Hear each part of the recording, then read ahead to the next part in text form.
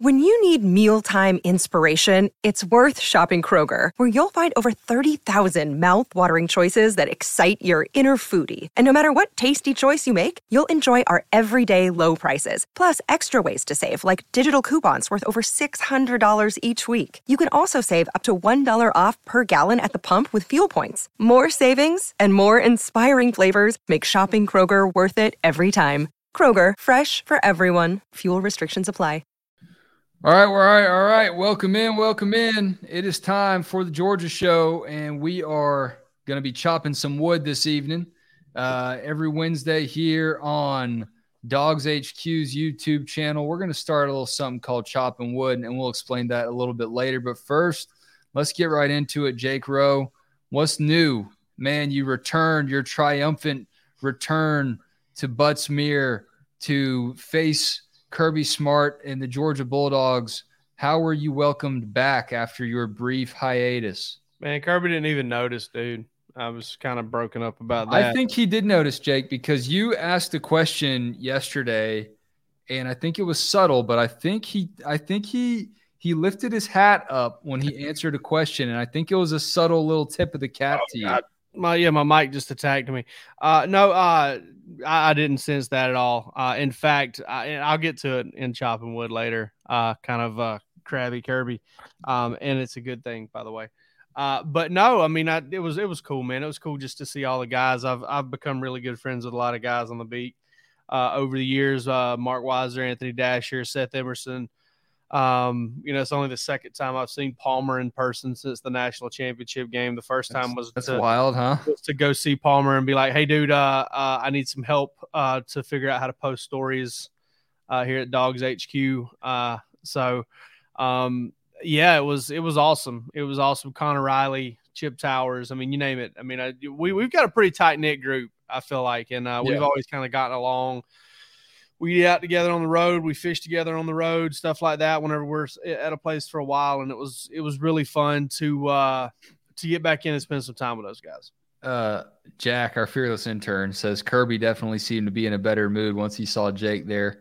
Man, I think it's interesting. I think people, they see so many of these sites that compete against one another, and I think they assume that it might be edgy at times and all that. But for the most part, there are relationships there for the guys that do this job year in and year out and for many, many, many years. And look, you can't be frosty towards guys you're sitting next to in that little media room that Georgia's players, by the way, have evacuated for their $80 million upgrade. So, right. It was good. I'm glad you made it back. I've said for years that the only guy that covers anything regarding Georgia that I just don't have any use for is Jake Roos. That's the only guy I don't care for. I don't. That guy sucks. That guy sucks. Well, hey man, it's Samford week. Chris Hatcher and the Samford Bulldogs coming back to Athens between the hedges. That's what I came back for. This week right here is why I came back. Yeah.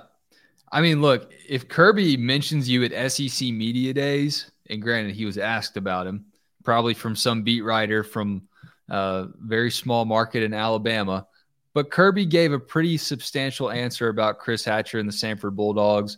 It's an important program to him. It's an important coach to him. I wrote about it over at Dogs HQ this week.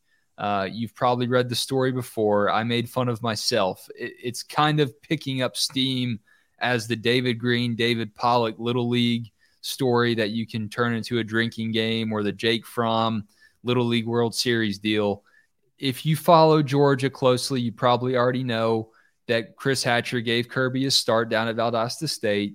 They built their lockers together. Will Muschamp gave him the interview where Kirby drew too many guys on the defensive scheme board. You know this by now, but it's still a pretty cool story. And one of those things where we kind of get to reveal a little bit about Kirby as a person, and people eat that up.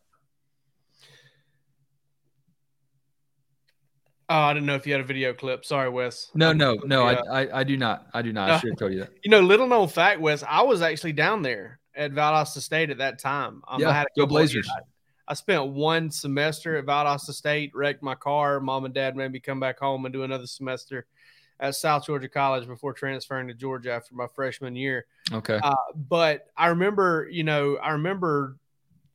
having classes with some guys, and I'd played high school ball with a kid named Tyrone Jordan, who had played defensive end for us at Atkinson County and was recruited by Georgia to play outside linebacker in a 4-3 scheme, but they kind of didn't end up sending him a letter of intent. He went to Valdosta State, played wide receiver, was a 1,000-yard player. He's a really good player, 6'3", 210. But I remember Tyrone telling me kind of like, hey, this Kirby Smart cat's got his act together. He's the kind of guy that, and I believe Kirby went from DB's coach to defensive coordinator. The year before I was there, he was DB's coach, and then he went to defensive coordinator the next year. But he did a really good job apparently, and kind of got some notoriety there.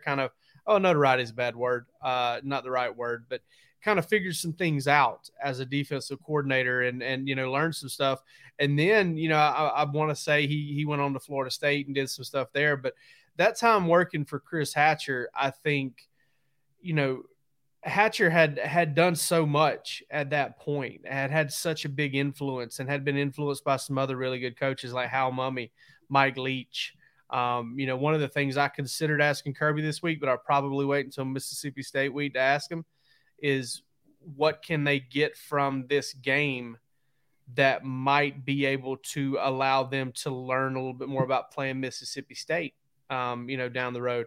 And I don't think this week's the right week to ask that, seeing as how Kirby, seems to, he's trying to uphold that standard. He's trying to respect the opponent. He's trying to do all of those things. But on top of it all, I think that it comes down to, this is a game that might teach them a little bit down the road to go play in Starkville. And I think that's an important point there as well. Kirby hit on a lot of different things this week. And I thought it was pretty important, all the different things he hit on, right?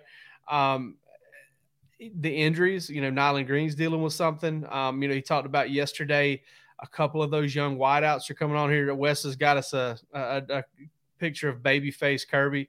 One of my buddies, Timmy Quinones. Khakis. Yeah. Dude, those khakis are 2 sizes too big, bro. They got the pleats. Look how much he hates putting the loafers up on that bench. He's ready to fight that photographer. Shout out to Timmy Quinones, guy I played high school football with, went to Valdosta State. Sent that Valdosta State program to me this week. But yeah, you mentioned it's Salty Kirby week, Spicy Kirby, whatever you want to call it. What do you think is the deal here, Jake? Is it dialing it up because it's Samford, or do you really think that practice is kind of slowing down this week? Well, Kirby led off with that whole, I think we had our best practice, one of our best practices on Monday. We had our worst practice on Tuesday.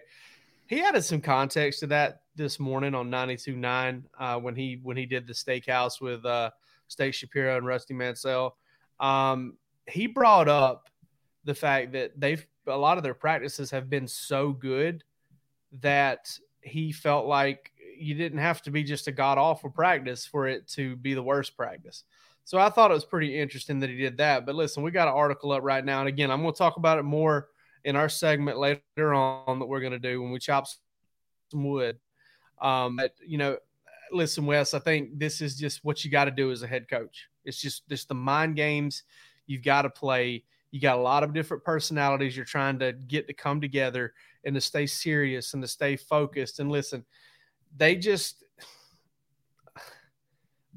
heard all off season about how if they didn't do this and how they didn't do that Oregon was just going to kick their ass. Okay.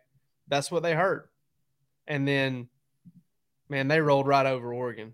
And when that happens, you almost have to double down as a head football coach. Like, you almost have to just kind of be like, all right, there's only one way to go from here, and we just got to go harder. And I think that's kind of what we ran into there. And I'm not going to lie, Wes, every time you put me on that single screen, I'm like, God, Wes has dropped out. No, I'm still – you put rat poison up there. And I'm still here. I'm still here. To keep talking. I was panicking last time. I ain't going to lie. No, it does get a little nerve-wracking when you're the only one on the stage. We're going to hear a little bit more from these guys later on in the show. I had Taylor Zarzer and Matt Stinchcomb on a call this morning. They're part of the crew, also including Alyssa Lang on the SEC network that'll call the game.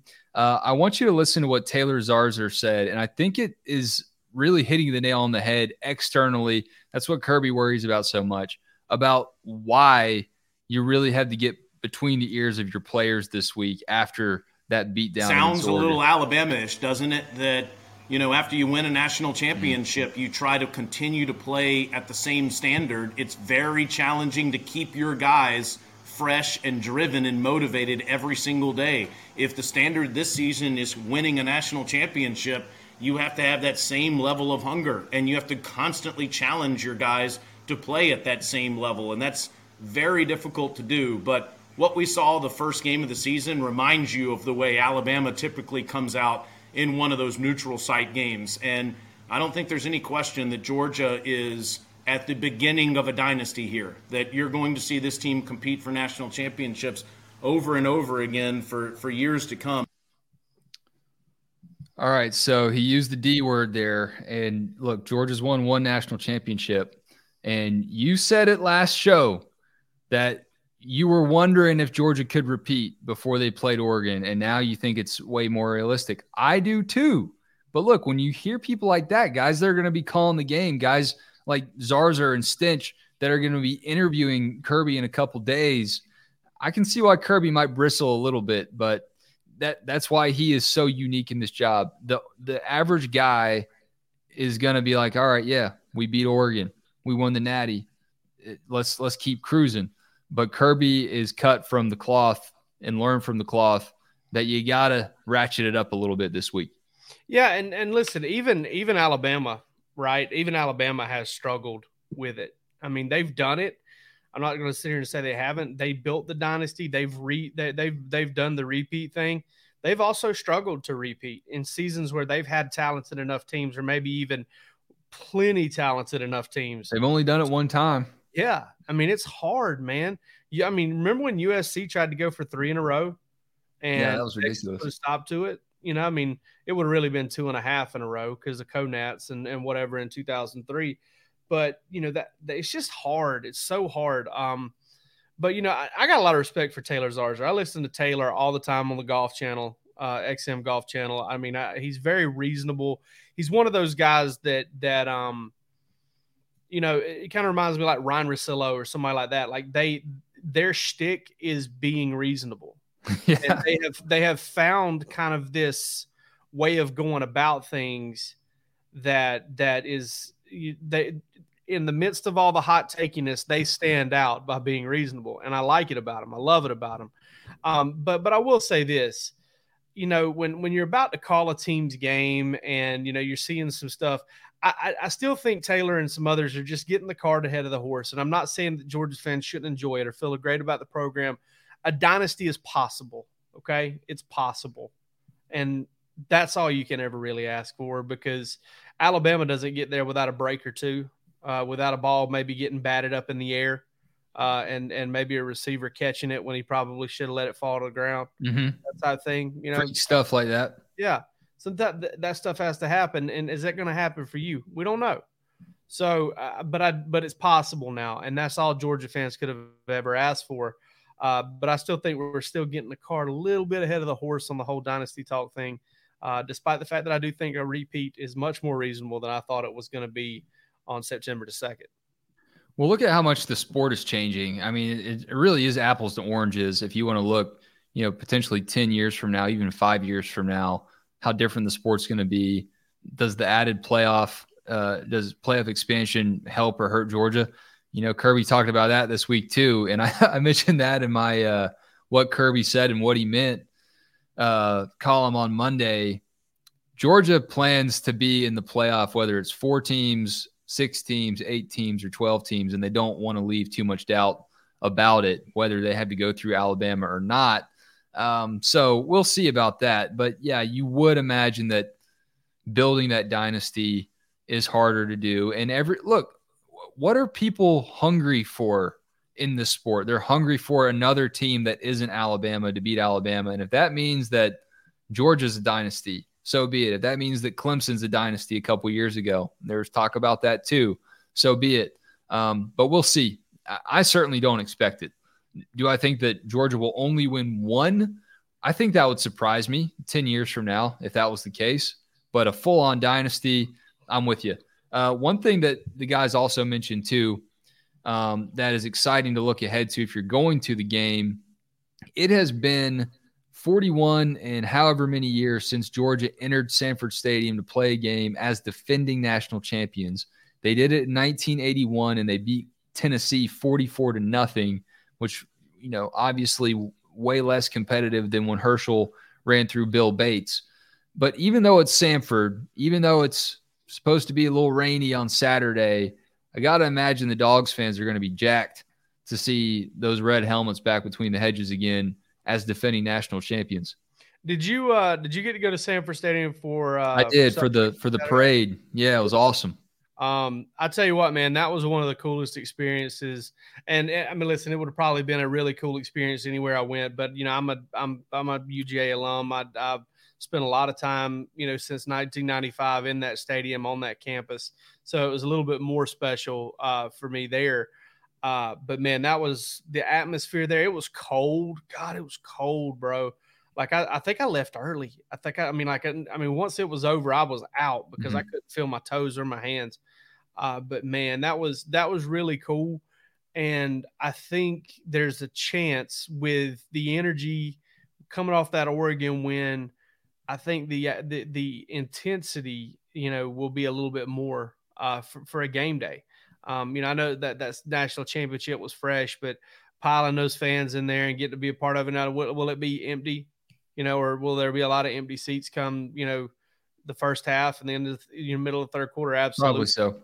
But the crazy thing is, the schedule was set ahead of time. I get that. But dang, man, you don't get to play an SEC home game until October. I know. For winning the national. And then it's Auburn, and how weird does that still feel? Yeah. That still just doesn't feel right to me. It isn't natural. Yeah. They really do get, I think they get a little bit of not even special treatment. I'm just going to call it sympathetic treatment from the SEC. Okay, Auburn, you have to play Georgia and Alabama back to back. We'll move you up in the schedule. Okay, Auburn, you already have to play Georgia when Missouri and Texas A&M come to the conference. We'll give you back-to-back home games, and then that helps you get the prayer at Jordan-Hare. So many weird things about Georgia and Auburn in this rivalry. And I tell you what, man, I don't want to get off on this crazy tangent with Auburn, but it seems like they sold their soul to the devil for that prayer at Jordan-Hare because, oh boy, Cam Newton. Athens has been a house of horrors since 2005. Yeah, I think blackout game in 2007, it has just been, blood and guts all over the field. Yeah. Mother's Day is around the corner. Find the perfect gift for the mom in your life with a stunning piece of jewelry from Blue Nile. From timeless pearls to dazzling gemstones, Blue Nile has something she'll adore. Need it fast? Most items can ship overnight. Plus, enjoy guaranteed free shipping and returns. Don't miss our special Mother's Day deals. Save big on the season's most beautiful trends. For a limited time, get up to 50% off by going to BlueNile.com. That's BlueNile.com. Who could have imagined that, man? All right, let's get back to this week. I know it's Samford week, but we got to stay locked in. We're talking about a team in Alabama, a small team in Alabama. You asked Kirby about the wide receiver depth, and I think it's an important thing to bring up. Because, yes, you got Lad McConkey, you got A.D. Mitchell, you got Kieris. But what's going on behind that? We saw how important depth could be to Georgia's wide receiver room last season. Here's the question. I would love to hear more because you wrote a breakout on it this week. But let's dive into what Kirby had to say about it. I'm riding them really hard because I have high expectations for them, and they can help us. They each have really good attributes, and they're both really want to help our team. They're great young men. I'm talking about they do everything right off the field. They do what they're supposed to do. They work really hard. Dylan has gotten a lot of reps and should be able to help us. It's probably further along than those two only because he has not been injured. But CJ, he hit some high numbers on GPS recently. We're trying to bring him back slowly because he's had some knee issues, and then Denilin has had a couple good practices. So we need to bring those guys along to get the depth we need to support our offense. He's talking about CJ Smith, Dylan Bell, and Denila Morissette.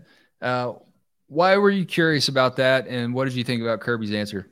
I was curious, Wes, because Georgia's not we look at this 11 personnel, 3 wide receiver game now, right? Everybody does their depth charts. They got a slot receiver and a Z receiver and an X receiver. Georgia's not 11 personnel team. Georgia's a 2 tight end team. Georgia's and listen, those guys are going to give them receiver function. They're Brock Bowers, Darnell Washington, Oscar Delp, and Georgia's going to line up at 3 receivers sometimes. But I wanted to know because, you look at those snap counts from Saturday. Palmer Toms did a great job getting them up there for us, and he's going to be with us a little later on here in the show. It was, I believe, Lab McConkey and A.D. Mitchell were number 1 and number 2. I can't remember in which order. Marcus Rosemy-Jack-Saint would have been number 3. Now, I would have thought it would have been Kieras, but Rosemy-Jack-Saint was one of the 3 receivers over 20 snaps in the game because he's an outside guy. He doesn't give way to a tight end. Kieras doesn't have to, but he's still primarily a slot. Dominic Blaylock kind of has that same role there. So those 2 combined, I want to say, for less snaps than Marcus Rosemy-Jackson. I'm not 100% sure on that, but it's they were both in the neighborhood. And so I wanted to know, all right, these other 2 cats, and the reason I didn't ask about Cole Spear is because I think Cole Spear might be more in that Kieras Jackson, Dominic Blaylock mold. Maybe a little bit bigger, but kind of in that same mold. So I asked about Morissette, I asked about CJ Smith, I asked about Dylan Bell, because those are outside guys who have a better chance of being on the field when the tight ends are on the field. And not only that, specifically CJ Smith with that legitimate track speed, with that Arian Smith type speed, brings a different element to it. And I really wanted to just know where they were at, because we'd heard a lot about Dylan Bell, but not about those guys. And Kirby Smart revealed probably the biggest reason why.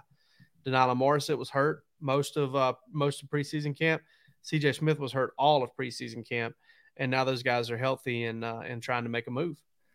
We're about to go 14 personnel, bring in Palmer Toms and Jake Roos. But before we do, one other thing that stood out to me about that press conference on Tuesday was Kirby responding to a question about how he handles quarterbacks in the transfer portal. Everyone and their mama was concerned about Georgia not bringing anybody in the transfer portal this season. And I was interested in that. I'm interested anytime Kirby says anything about the transfer portal because they didn't feel like they had to do it. But how do you keep guys out of it, especially at the quarterback position? I thought this was pretty interesting. Kirby, obviously, a lot of quarterbacks go in the transfer portal these days. How hard is it to keep talented guys like Carson and Brock around when so many guys want to go right away? I don't think it's hard. I mean, I think you be very fair and honest, and they have to make decisions based on what's best for them and what's best for the program, what's best for the team. I'm here to protect University of Georgia. My job is to develop those young men. That's what we promised them to do. And Coach Monken, our staff, I mean, there's not a lot of places you can go that you can play for a offensive coordinator that coach quarterbacks in the NFL. He coach receivers in the NFL. I mean, every kid wants to go to the NFL. So I've never had a scout come ask me how many plays or how many reps he got as freshman, sophomore, junior year. They want to know what the finished product is. So the end game is the goal, and if guys want to stay and be a part of that and be part of something special, then great. Wes, yep. I'm hearing that the LIV professional football league is trying to take some of these guys out of the draft. So Kirby may be wrong on all these guys wanting to play in the NFL. Yeah, you never know. You never know who's going to join LIV next. I don't know. I really don't have anything else to add other than when Kirby has a chance to recruit at a press conference, he's going to do it. And I think it says a lot about the package and the sales pitch that Carson Beck and Brock Vandegrift have accepted and risen to the occasion for. Okay, the mailman is not as big as me. He can't throw the ball as hard and as far as me, but he's still starting in front of me. Why am I going to stick around? Well, it's because Todd Monken has shown that he can develop guys and get them into the league.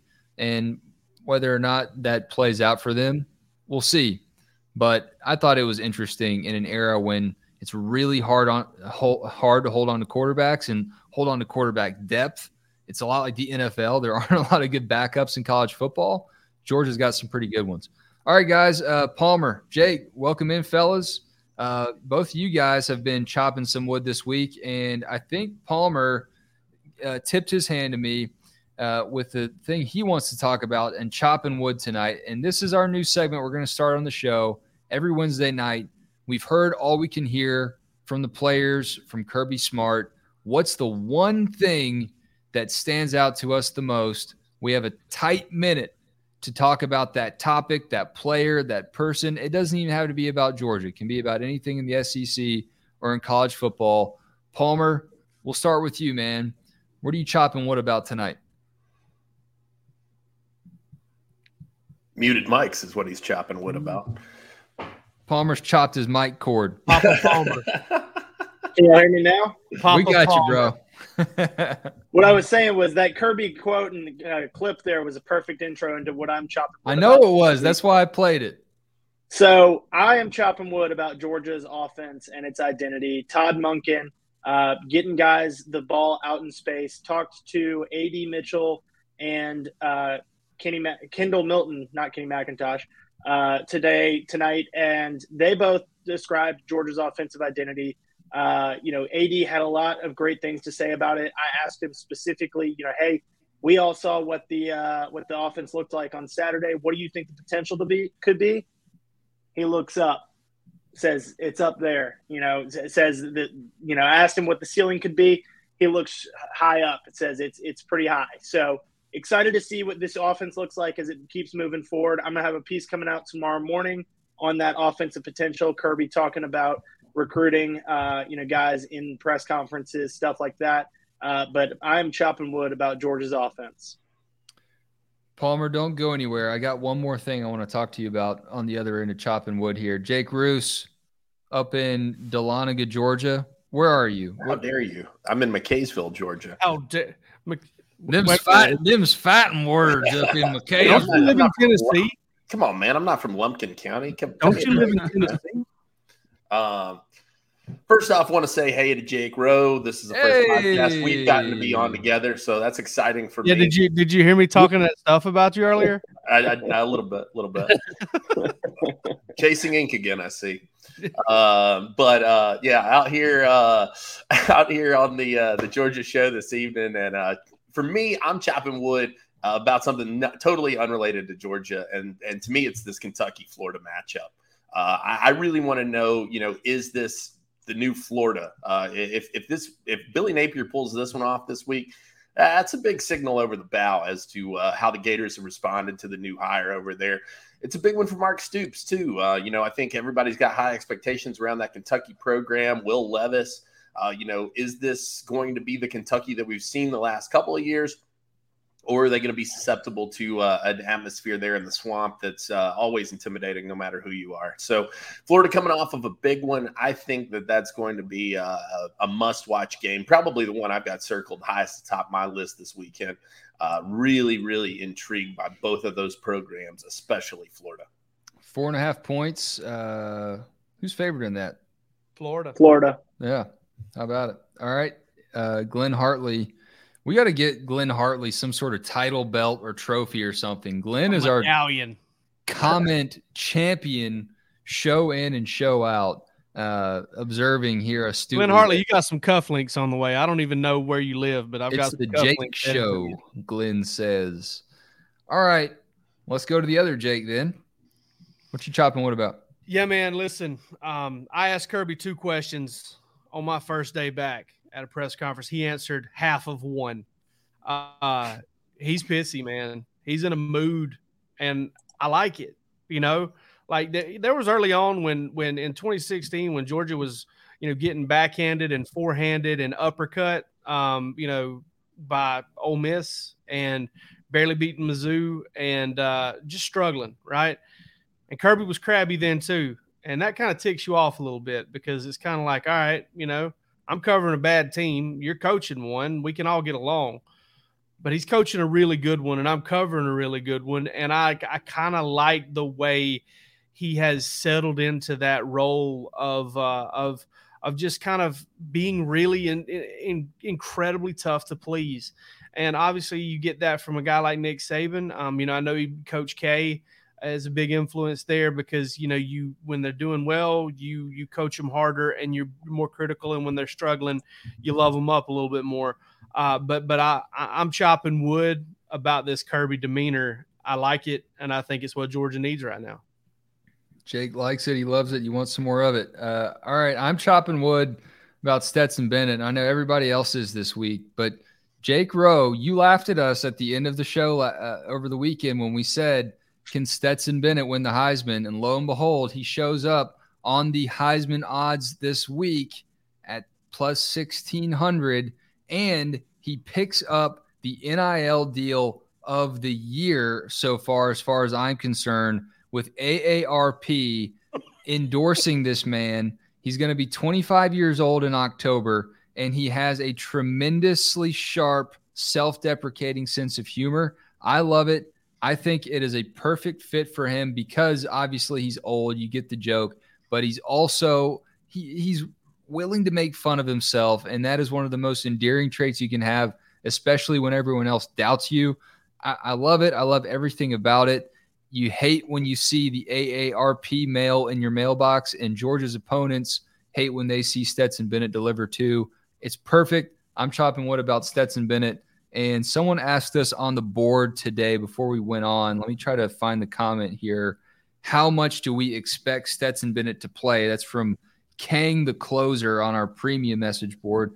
Do you think Kirby will let him put up numbers like he did against UAB? I don't know about you guys, but that circumstance was a little bit different last year. He was coming in for an injured JT Daniels. Now he's the guy. So I don't necessarily expect Stetson to be out there too long. He better hurry. He better hurry because he's got to get it done quick. I don't see any reason to do it. I mean, that's the thing for me is, you need to be cultivating for next year. This is a good opportunity to do it. Stetson showed you last week what he can do in a big game. I don't see any reason to risk any kind of injury or anything of that nature. Yep. Quarter and a half, maybe two. But in 2 quarters, you seal club them pretty good. And 2 quarters is all it took for him to get the 5 touchdowns last year. He'll have a lip of skull in by the middle. He's of a grizzly man. I thought he was a Copenhagen guy. That's something. These are the important questions we need to ask. I don't like him much anymore now. Palmer, I mentioned I want to ask you one more thing. We got a comment from Guess Who, Glenn Hartley, who told us he's from Vidalia, Georgia. Brings up where that the onions are grown. Chaz Chambliss is jacked. Chambly. You wrote about Chaz today or yesterday, Palmer. I can't remember. You guys are putting out so many great articles these days. What did you learn about Chaz Chambliss this week? Yeah, first of all, like Jake said, being put on the solo screen is a little bit intimidating. Yeah.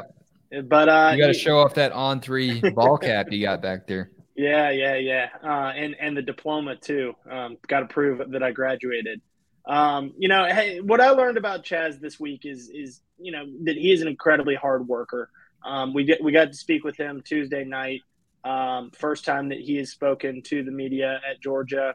And the thing that we heard, the constant message from he was the third of 3 people that we talked to. We talked to Kirby, we talked to Kamari Lassiter, and then we talked to Chaz. And both Kirby and Kamari mentioned how much Chaz is out there working, pushing other people to be better. Kirby said that he's probably a little bit upset that he had to do media because he couldn't stay out after practice.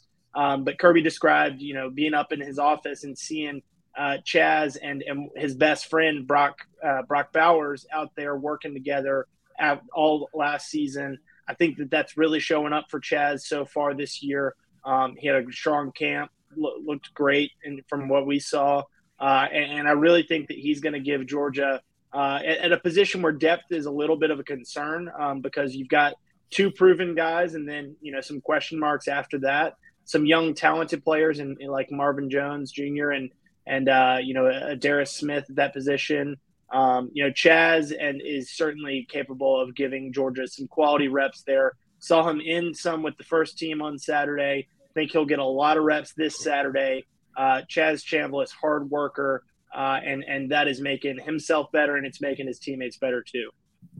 Oh One boy, last- you bring up Darius Smith, man. I can feel it in my plums when you do it. I mean, he's just that kid is unbelievable, That man. bluish Hey, listen, I Bill Shanks Fresh, ready for the market. Bill Shanks sent me a picture of Darius Smith on the sideline the other night, and man, he looks good. I think that kid's a future star. I'd be willing to take on that. His arms go past his knees. It's insane. They legitimately do. We They use that. do. Listen, but I'll say this about Chaz Chambliss, man. I thought Kirby was going to drop the old he quit school because they had recess. You know, like he was talking some stuff about Chaz Chambliss. But hey, I'll tell you what I learned about Chaz Chambliss. Chaz Chambliss was asked about Brock Bowers, and for some reason he thinks that Napa is the country in California. So I found that very interesting. I don't know what Brock Bowers is telling these guys that have never been to Napa. Listen, it's beautiful country, but it ain't the country. What's the difference? What's the difference between foie gras and potted meat, man? Come on, ain't nothing. Chaz going up against a very good Georgia offensive line. I promised you a little bit of sound from our guy, Matt Stinchcomb, who was great to stop by this morning.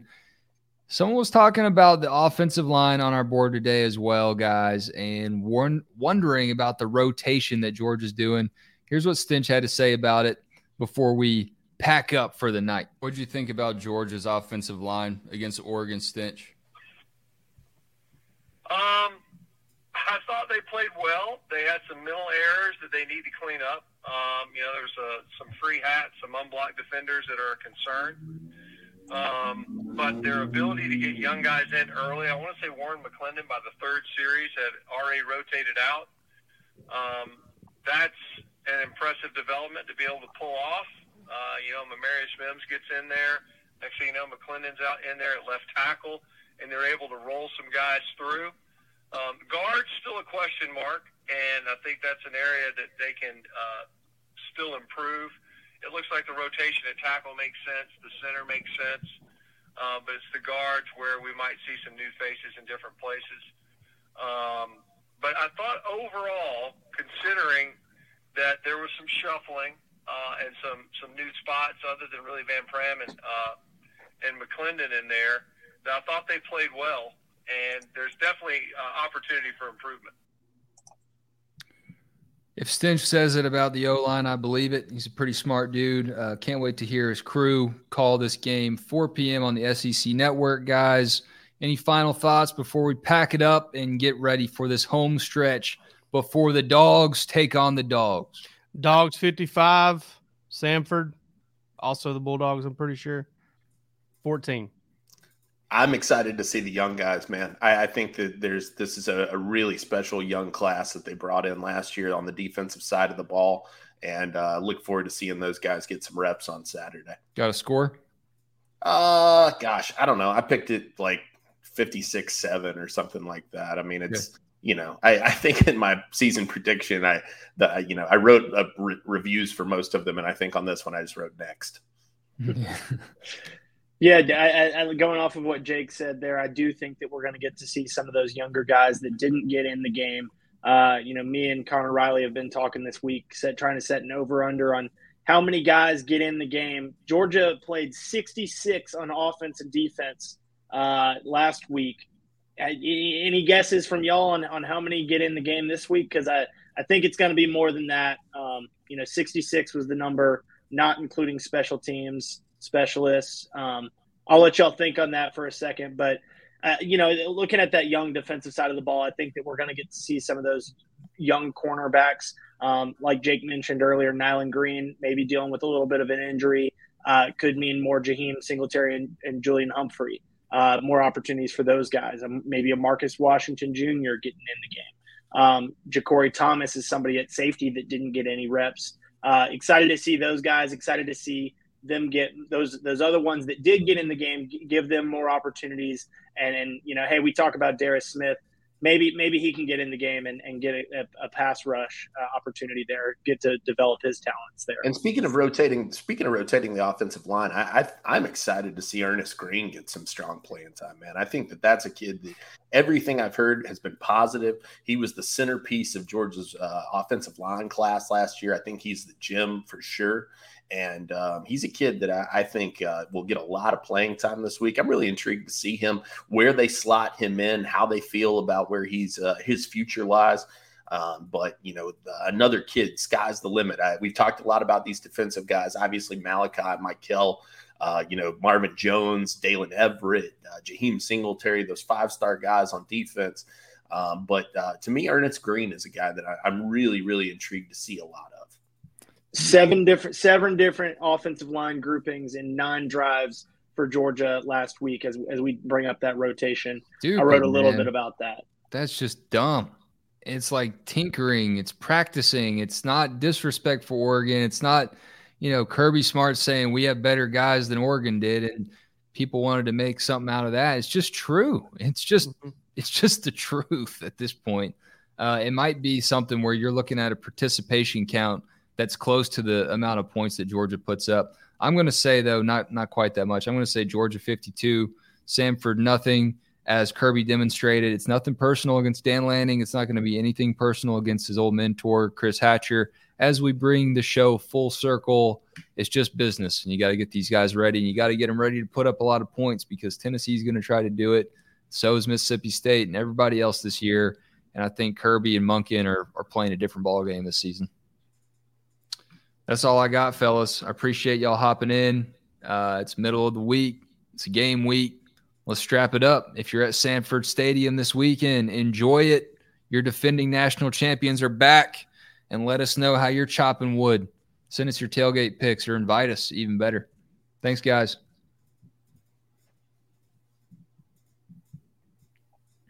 Hello, it is Ryan, and we could all use an extra bright spot in our day, couldn't we? Just to make up for things like sitting in traffic, doing the dishes, counting your steps, all the mundane stuff. That is why I'm such a big fan of Chumba Casino. Chumba Casino has all your favorite social casino-style games that you can play for free anytime, anywhere with daily bonuses. That should brighten your day a little. Actually, a lot. So sign up now at ChumbaCasino.com. That's ChumbaCasino.com. No purchase necessary. VGW Group. Void where prohibited by law. See terms and conditions. 18+.